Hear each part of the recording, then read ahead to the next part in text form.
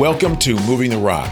Whether sales is all you do or only part of what you do, the strategies and tactics of success can often feel split between two realities. You can become someone you're not to earn the recognition and praise of people you don't respect, or you can try to figure it out on your own, knowing you'll underperform your potential. We're here to offer a third way.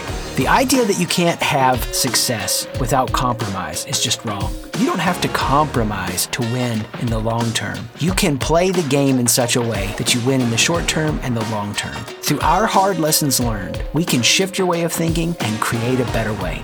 I'm Chris, founder of SiteShift. And I'm James, founder of Florist Group. If you're tired of the status quo, we're here to help you move the rock on your career, your business, and your life. Welcome.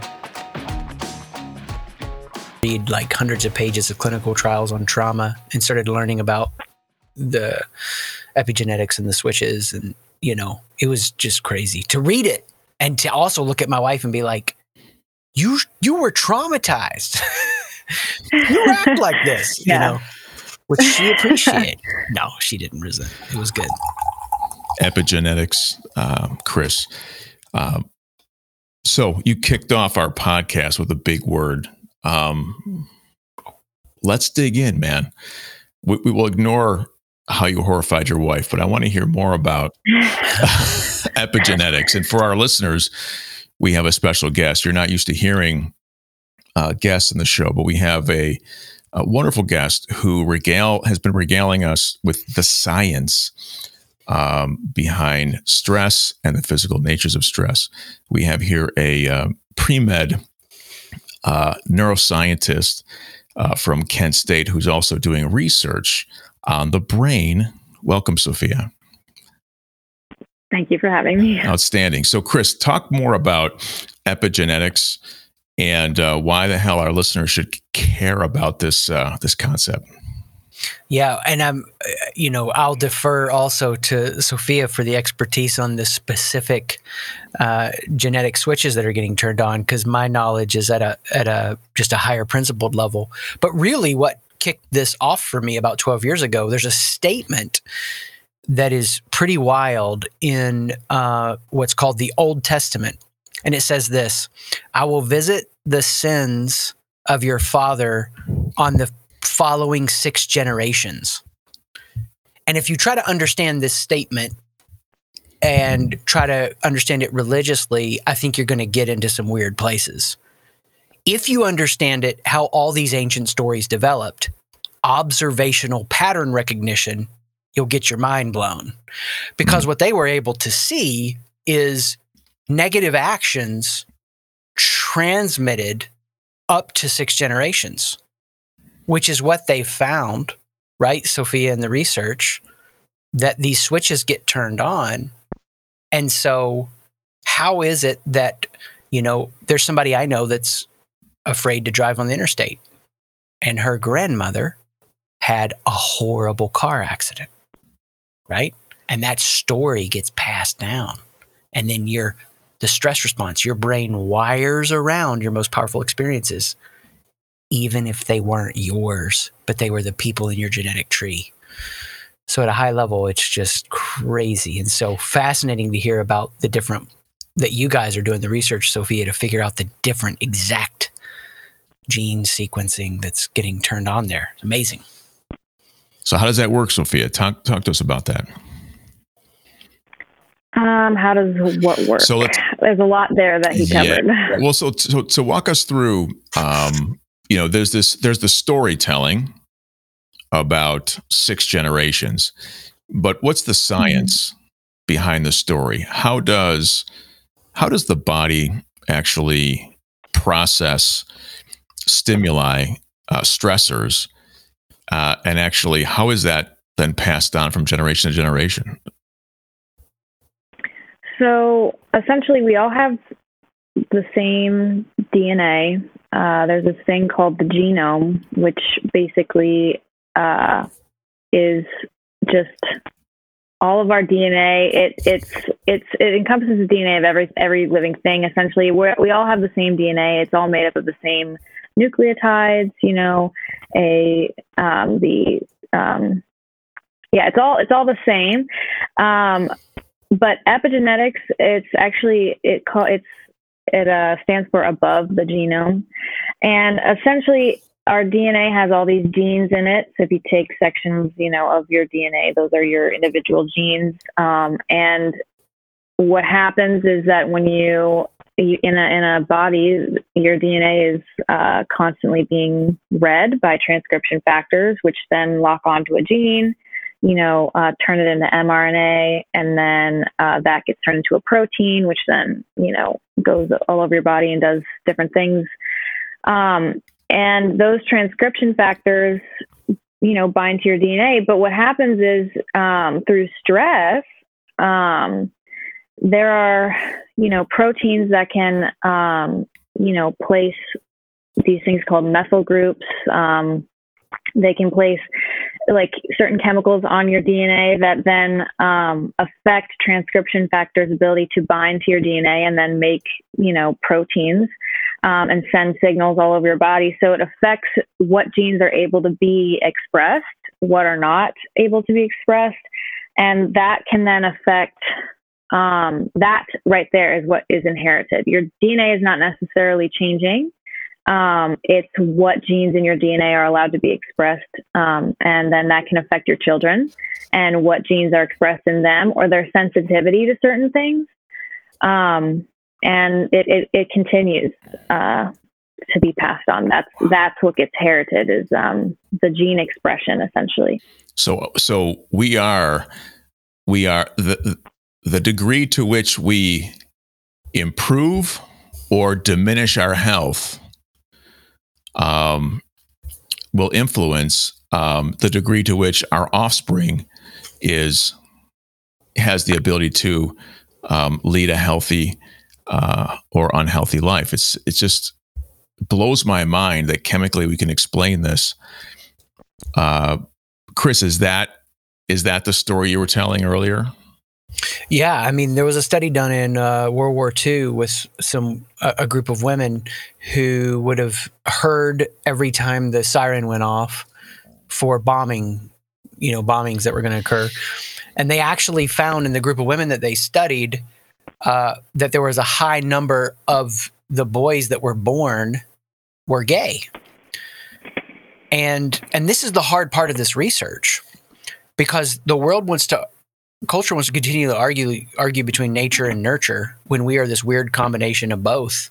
But what was happening in the womb, where every time that siren goes off, this greater release of a certain hormone in the womb is then shaping genetically what's happening when that person is born. And so we have the cultural landmines here are all over the place, because we want to believe in a radical reality that everything is wide open to choice and nothing is already determined. And then we also want to believe that it's all determined, when in reality, it's this very entangled mix of both. What would you add to that, Sophia? It's really interesting. Yeah, I think you're correct. I was actually thinking about that nature versus nurture debate.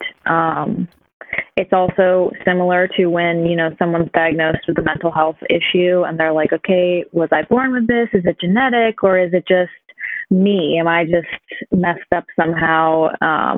And that's the interesting thing, is like, some of the time you can't help it. And I think this research has been really eye-opening for me, and this learning process has been eye-opening for me in terms of my struggles, because it's like, okay, now I understand that I can't necessarily help everything, because genetically I am more sensitive to certain things. I was predisposed before, I even, you can't help what you were given when you were born. And I think it's important for people to understand that, because it can help them move forward and, make better decisions for themselves. And that's where the free will comes in, or you can actually make decisions about what to do with it once you figure out, kind of right. your starting point as a human being based on what was donated to you right. when your parents decided to have children. So, yeah. And so for those listeners who are with us now about 9 or 10 minutes into the podcast, you may be asking, so why the hell are we talking about this? And especially in the context of moving the rock. Stress for me has always been an interesting topic because in the profession of selling, stress oftentimes is inherent in what we do, whether it's our leadership who leverage carrot stick modalities to motivate us, both of which are designed to create stress, and both are designed to kind of make the folks around us feel like they can trust that we're going to do our work and do our job. I mean, how many times have you walked through the office and when you see people who are chilled and relaxed, when there's a deadline, do you get nervous because no one's frantically working toward that deadline, right? So we are oftentimes wired to respond better to stress or the visible signs of stress to make us feel like we're working hard enough or we're trying hard enough or whatever. What we've known, Chris, through the coaching we've done and the work we've done developing functional leaders and functional teams is that stress in any form to any degree is going to be debilitating. And now another thing to think about is the physiological impact that stress can have on you and future generations. And the social implications here are just tremendous. I feel like we just owe it to our listeners to give them another reason to think about how they create stress for themselves and how they deal with situations that could present stress to them and cause them to have the same kinds of reactions that we're talking about here. Yeah. Well, I mean, I think you have to acknowledge, there's just things that aren't fair. I can look at our kids in the ways that one of them doesn't produce serotonin the same. Me and my wife, I have a proclivity to have the serotonin I need. And so it works to my advantage. You can get genetic testing done and find out now people that are in prison, certain gene sequences that got turned on and off, how guilty are they? Or the one that has the tumor that they found out when they took it out, it's a complicated, messy thing. But I think what helps me the most is understanding that actually the way that I process it, stress is neutral. It becomes eustress or de-stress depending on how we process it. Now, there's moving from non-functioning to functioning. And we could, break it down that way and say there has to be wise, gentle conversations on what it looks like to accept the reality you have and improve it some. But for a lot of sales leaders moving from functioning to thriving, probably the most popular resource out there is The Upside of Stress, a book that was written. She did a TED Talk on this, that you actually can get better performance with some kind of stress, certain kinds of stress. It's just all how you process it. Frantically running around, that's bad for your brain, bad for everybody, bad for your cortisol. Being calm, that's an improvement. That's the non-functioning to functioning. But functioning to thriving means I'm excited by the chance. Give me the ball. I want to, whatever. So I think that distinguishing piece is huge because on the journey of stress, beginners tend to think all stress is bad. Pros want some pressure in regards to sales, but masters know I need a calm and activated mind at the same time. Right. You talk about this idea of relaxing into the challenge in front of you. So, Sophia, can you talk about that? So this idea of stress, not all stress is bad. What is the reaction that causes the cortisol, that causes the adrenaline rush, that causes the kind of changes chemically that produce the damage for us or that create the damage for us? Well, so stress is something that's processed by your pituitary gland in your brain. And essentially what happens is, it's your hypothalamus, but specifically the pituitary gland, which is right next to your hypothalamus, I believe. And essentially what happens is that releases a bunch of, signals, like, is a large word. Give it to us.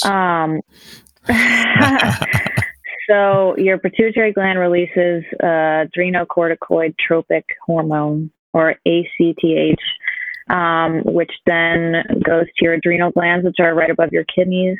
And it then releases cortisol, which triggers the fight or flight response in your brain. Mm-hmm. And, this was developed in our bodies because we needed it to survive. We still do. This allows us to have, it triggers your liver to then store excess sugar because it knows you're going to need to be active for a long amount of time, because it's like, okay, you're obviously trying to get away from a dangerous situation. So I'm going to store all this stuff, Right. so that you can be alive for a long time. The part that gets rough is that, when cortisol is released for a long time, it affects your immune system. And long periods of stress can make you more susceptible to getting sick and just being really tired and fatigued. And so it's just not good over long, extended periods of time. I don't really think it's bad when your fight or flight response is stimulated. Like, Chris said, it can sometimes be a good thing. It's just about how you're processing it, I guess, or how you're using it.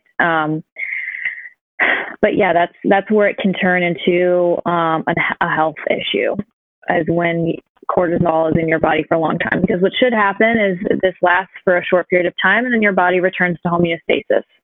And there are hormones that help you return back to normal. But when you can't, that's when it becomes an issue. So it sounds like, Chris, thank you, Sophia. It sounds like, Chris, what we're talking about here is homeostasis, right? What is your level of equilibrium that you operate at on a regular basis all day? Yeah. Where do you operate? Are you in that calm, relaxed state? And are you practicing, right, a level of mindfulness around how you're responding to situations and how that's affecting your body, and are you searching for that level of mastery in terms of being able to operate at a level of equilibrium or homeostasis that's healthy and functional, or are you constantly imagining and responding and reacting to the worst of what you imagine might be happening around you, or constantly putting yourself in situations where you're responding in a very unhealthy way? It sounds like really that's what we're talking about, is just building that level of functionality that allows us to be, in that relaxed state most of the time. Well, I think a different way that I would approach it would be relaxed state when we need it, relaxed and activated when we need it. So it's like the pro is getting the mindfulness. They're learning to remove themselves from the circumstance, to not let their emotion ride the circumstance, so that they're not getting the adrenal fatigue, they're not getting the oxidative stress. All the biomarkers, aren't showing the impact of how this stress is affecting them. But the master knows how to harness the adrenaline as they need it. So, I went through my 20s addicted to adrenaline, didn't know it, went through a year and a half of no winning, no sales meeting, no closing a deal. It was just a desert of complete deconstruction. I closed a deal after a year and a half. Shot of cash is hitting the bank. And Sophia, Jimmy, I'm driving home in a truck that I borrowed from my neighbor, and I felt my body like shaking with adrenaline. And I was like, oh my gosh, this is what it feels like. I haven't had adrenaline in a year and a half. And the next thought that hit me was, I'm going to be a really shitty dad when I get home, because I'm so hyped up. I'm going to roll over whatever their emotional state is with mine. So then I was able to have the adrenaline with awareness. And that's the thing. A lot of people are using, in a performance state, because I know we're talking a lot to sales leaders, they're using adrenaline to get activated. The problem is they end up serving it. They need it to keep engaged, rather than breaking through to that next level where they use adrenaline to serve them. We do this in public speaking training. You need the butterflies. You need that shot of adrenaline to be at your best on a stage. You just need them to fly in formation. So you are using the adrenaline. It's not using you. Now, that's a completely different conversation than the one you would have with somebody who's in a state of adrenal fatigue, who can't, and we see high impact leaders crash and burn from everything you were describing, Sophia. That gland just gets hit too many times. And then they're like, Chris, why did I lay in the bed and cry for 3 days and I couldn't move? Because your body was like, you've accumulated so much stress and you haven't processed it, or true stories, people getting on a ride at Disney World with their kid, the panic attack sets in, they think it's a heart attack, but it's not.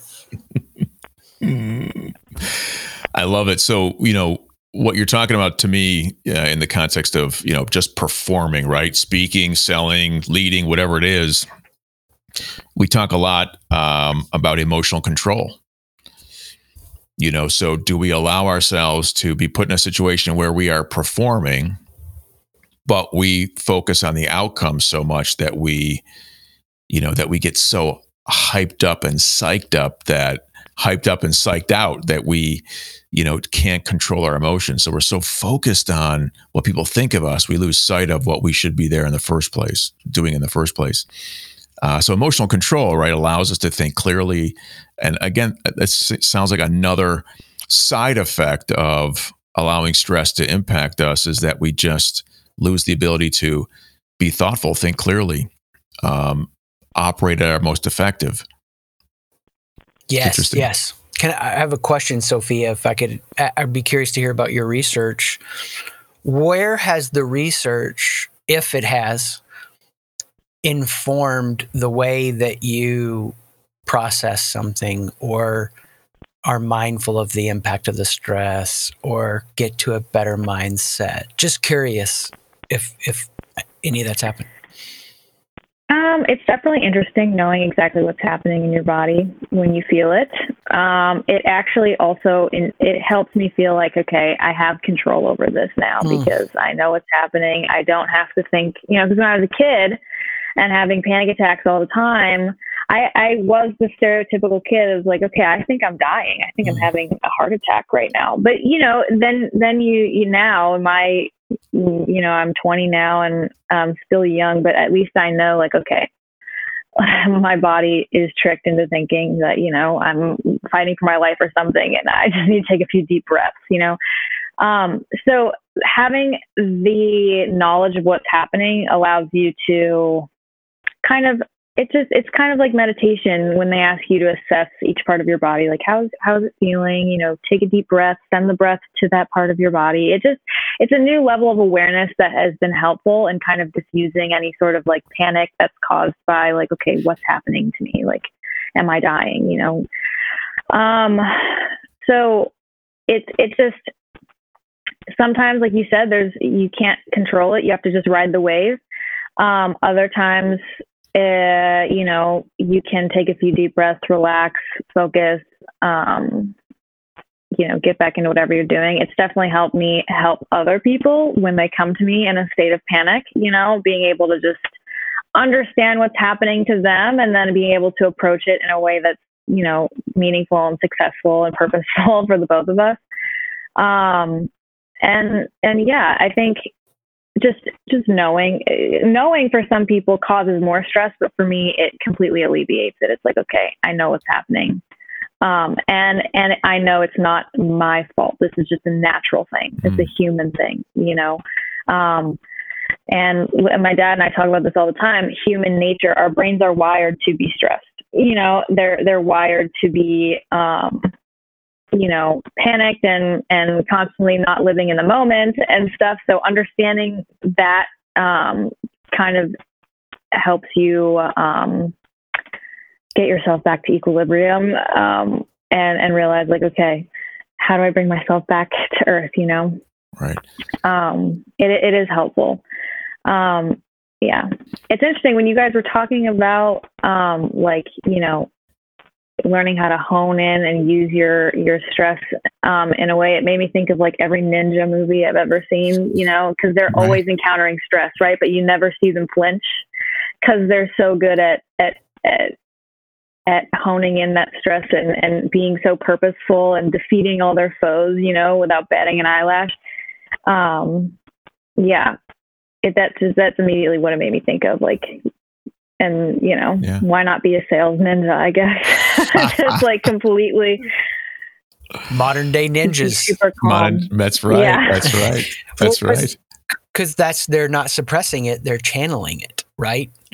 Right. Yeah. And that's the other thing. When you fight it, it just makes it worse. You have to accept it as a part of you and then decide what you're going to do with it. Yeah. Because it's not like you see a ninja in a samurai movie or something sit and cry for hours about, like, why are there bad people I have to even fight? What is the meaning of life? I'm so sad about this. They're just like, okay, this is what I'm doing, and they just move forward. Love this level of clarity. The clarity is what gets them through, and it's funny too when you mention these movies. It's it's almost always the competitor who breaks down, who loses, right? It's the one who doesn't have that fortitude or can't outlast it. And oftentimes those are the ones who are faking it. And Chris, I know you talk a lot about this, proving and hiding compared to folks who really have a functional awareness of who they are and how they want to show up. Yeah, everybody that is attempting to, move their life forward in any way. So I think of the students that are coming to you, Sophia. It's so cool, by the way, to hear how you're using their knowledge to help them. That's awesome, because I think we've got such a crisis of panic and anxiety, and you're seeing that, and we see that in our world with our kids, and that's just really moving to me. But the whole thing of living your life like your friends, Sophia, and the sales leaders, professionals that are listening to this, everyone's trying to move something forward. And if you're trying to move something forward, you're gonna hit your edge. And when you hit your edge, that's where things fall apart, or you step into that uncertainty and you expand and you grow and you get into what's next. But it's that limbo moment and I love the reference that you're making to the movie scenes where it is the one that isn't, leaning in, relaxing into that uncertainty, but pacing back and forth and staying really uptight because this scenario is so stressful to them. Rather than making peace with that, they're trying to control it. And so then they're over aggressive, they're proving, or they're hiding and they're diminished and they give up and they go away. We see that happen, of course, in sales and leaders. They're trying to control too much, or they're giving up too much. And there's that sweet spot, that razor's edge, that limbo moment where we step into that uncertainty. And that's, that's a learnable skill. That's what's amazing to me. I mean, when I started out as a public speaker, the adrenaline flush that was happening, that was the Ninja Warrior moment for me. Not to be too gross, but like the sweat factor was insane. And my cheeks would turn red. I'd be too intense, and I didn't know how to, it was a battle and I'm fighting and I just fought, and then over time I would learn to feel that, harness it, focus it, then deploy it. But without it, we're missing what we need to get out to that next edge. And I love how you referenced evolution, Sophia, because that's such a great, analogy or metaphor. We've evolved to be at the top of the food chain because we know how to anticipate danger. But now our brains are just over anticipating. Right. I love it. Well, it's interesting too, because as human beings, we're like the only animals that place value or devalue a natural bodily function. So, this reaction is happening in, any organism that has to deal with stress, like a lion or like, a gazelle in the wild, they have a stress response that helps them get away from predators, but they don't sit there and judge themselves for hours for getting that anxious response. Right. So it's like, it's that I think is a lot of where the issue comes in is deciding that you are now going to be defined by this and that it makes you weak. That's usually the difference between the ninja that prevails and the one that's fighting them. They are defined by their success, their failures, their weaknesses, their strengths, their perceived weaknesses. Whereas the ninja is just in flow, not defined by their stress response. They just have one objective and they go with it. And it's not like they're, inhuman. There's always a moment in those movies where they have to face it and they're like, I'm struggling, and then their sensei comes to them and is like, this is natural. Like, you're amazing, and they just have to decide that they're not going to be defined by that. So yeah, and that's, and you can easily relate that to sales, being defined by, what you make, the sale you make, closing a deal, or, you can just go along the journey. I mean, Dad, you talk about that all the time. It's the exact same thing. So, yeah, that's kind of what you were talking about. It's kind of what it made me think of. So sure. I can't imagine being able to articulate that like you just did at 20, much less appreciate it and know it like the way that is amazing. I mean, like, I feel like it was like 30 before I'm not defined by what I do. And it changed my life. And in an elementary way, I'm still not over it, screaming it to the world. And I feel like people sometimes are like, yeah, let's like kindergarten stuff. Come on. Beautiful expressing that. And that's what hurts us so much, is because we shame and judge ourselves. One of my favorite songs by one of my favorite bands, Manchester Orchestra, it's called Shake It Out. And it's about him having a panic attack. And his verbiage is amazing, because if, in the animal kingdom, you hit the deer and if it's still alive, it gets up and it shakes because it's shaking that trauma out, because its body is so smart. It knows I can't store that in me or it hurts me. I got to shake it out. So I think it's fascinating that so many hunter-gatherer religions would dance ecstatically around the fire, because they're literally, this is what's trippy to me. They want the God's blessings on the next day's hunt. So they dance around the fire. What they're doing is clearing their body of all of this stress and trauma so they can be at their best for the hunt. And scientifically, we know that. But we haven't replaced it with anything. So now you have tons of people who are just so locked up. Yeah, that literally gave me chills when you said that, about how we're not defined by that. That's so good. Because people listening to this that think they're defined by the win or the loss, that's where they store that trauma, So basically, are we telling them they need to dance around the fire tonight at their house and shake it out? No, they'll freak their absolutely loved ones out. Yeah, it's interesting. So why are we talking about this today on this show? The idea here, I think Sophia made a great point. The idea here is, as leaders, we cannot take our team to places that we have not been as a leader, or that we're unwilling to go. So the message for the leader who's listening is, look, if you want a functional team, work on yourself first. Your team sees all the things in your behavior that you maybe are ignoring or not paying attention to or recognize, but just not working on. Focus on yourself, do the hard work.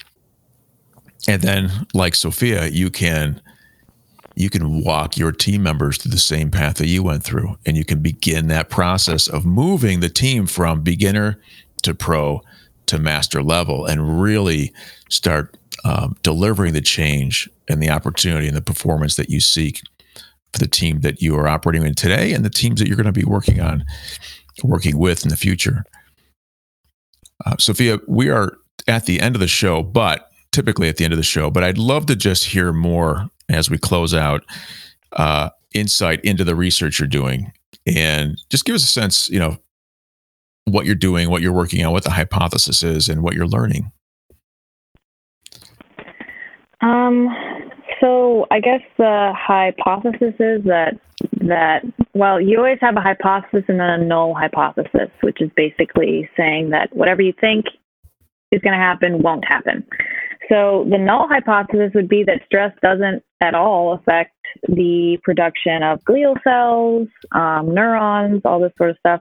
But the hypothesis, and I'm going to talk more about like my professor's research separate to this, which kind of led into this, because my research is like baby research, brand new, So his hypothesis is that, stress and DNA methylation, which is what I talked about, putting those methyl groups on DNA that affect, what genes are expressed, will affect the production of TET1 protein. And then, in affecting that will then affect the production of GnRH neurons, which help develop gonads and sex hormones, because his whole thing is fertility. And we're finding that, infertility rates have spiked as time has gone on. And it's because I personally think it's because we're all stressed. And, that affects, production of GnRH neurons, which then, affects our ability to produce. And so his goal isn't to find a cure or anything. His goal is merely to just educate and learn about the body. And so that's essentially the hypothesis that stress decreases TET1, decreases GnRH function, and then basically affects development, because sex hormones not only produce gonads and secondary sex traits, but they also trigger puberty, which then triggers brain development. So, that has massive implications, because as a 12-year-old starting puberty, if you're not producing GnRH and you're not developing properly, your brain is not going to develop the same as someone with normal functioning GnRH neurons.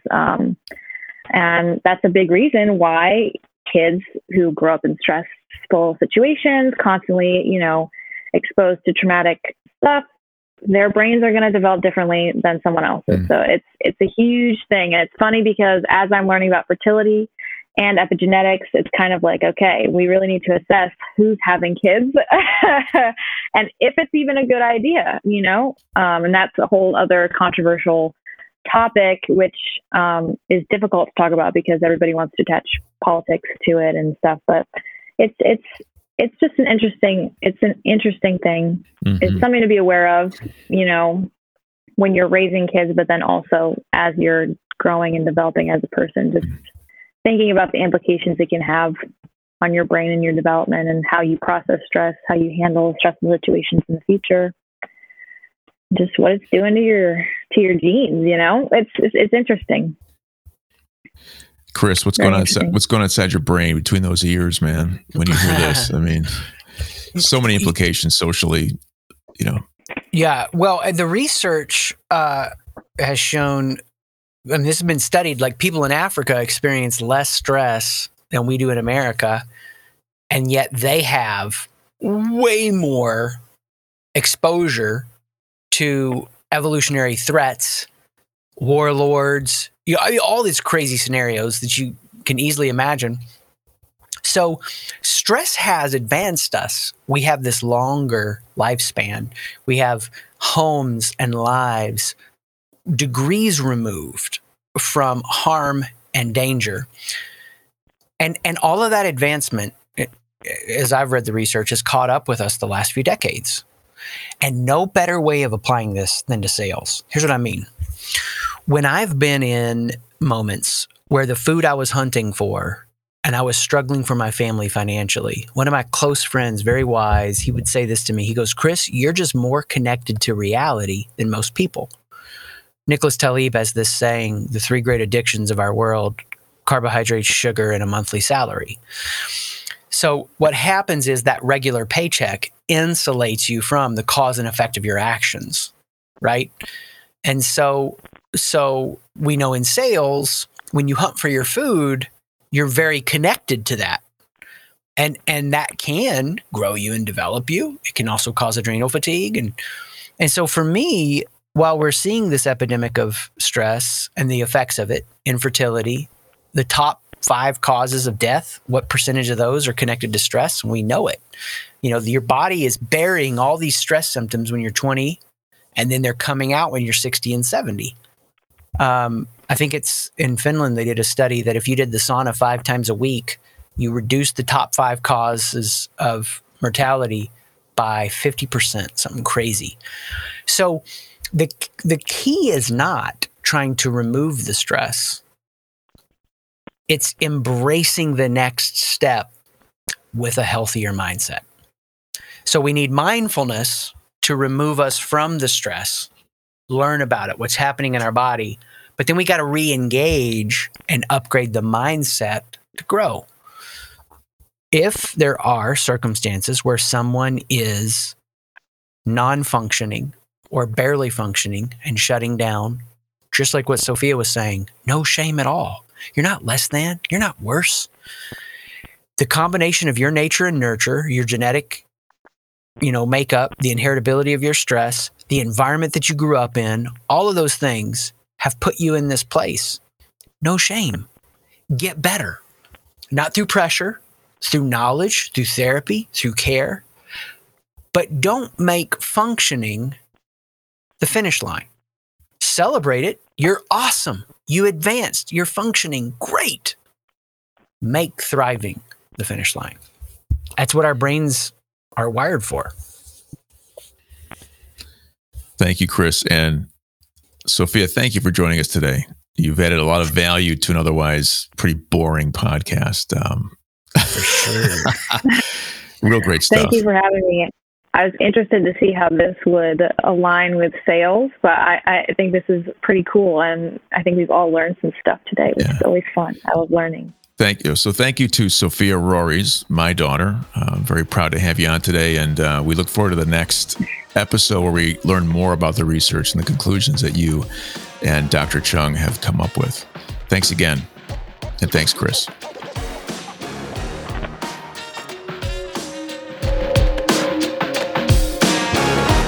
Thanks for listening. If you've learned something or were inspired to try something new, please rate the podcast and share this episode with someone you know. If you'd like to learn more, visit and connect with me, James, at florisgroup.com, FLORISS group.com. And if you want to connect with me, Chris, check out SightShift, SIGHT shift.com. Peace.